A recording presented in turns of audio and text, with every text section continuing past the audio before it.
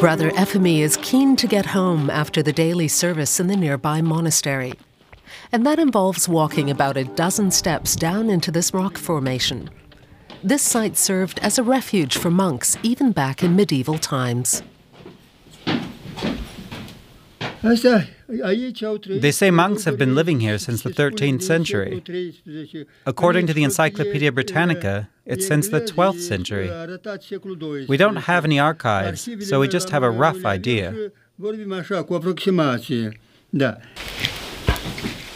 Now, he's the only one left living here. For the past 18 years, with no water, electricity, or heating. But he does have a little church. Efimie used to work as an electrician and had a wife and children. He won't tell us why he gave everything up to live alone. But even as a child during communism, he was fascinated by religion. I secretly attended church from about 1955 to 1960. And it wasn't really allowed. In the church, there was an area with a barred window. I was in second grade or so. And I remember how I would grab hold of the bars and not let go until the service was over.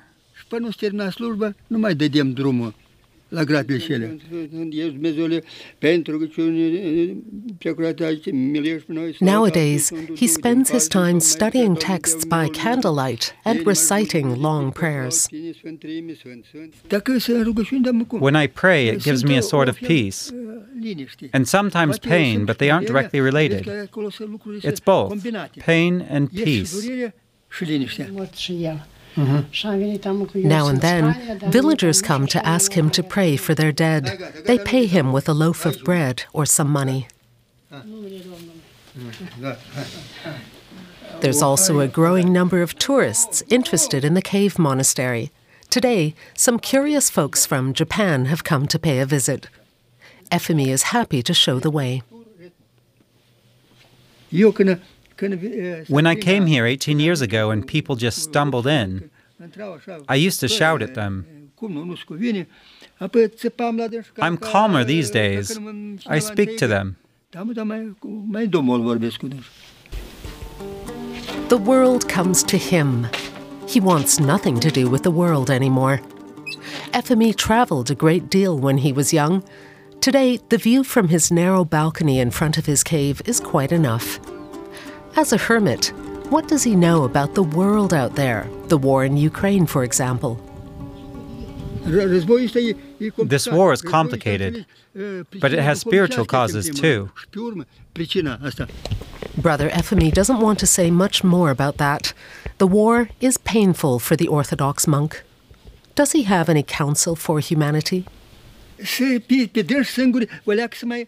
Be modest in your desires. Do what you ought to do, rather than what you want. And then maybe you will do the right thing. And it will be beneficial. That's his message from solitude. Perhaps you don't have to be too close to the world to give it the right advice.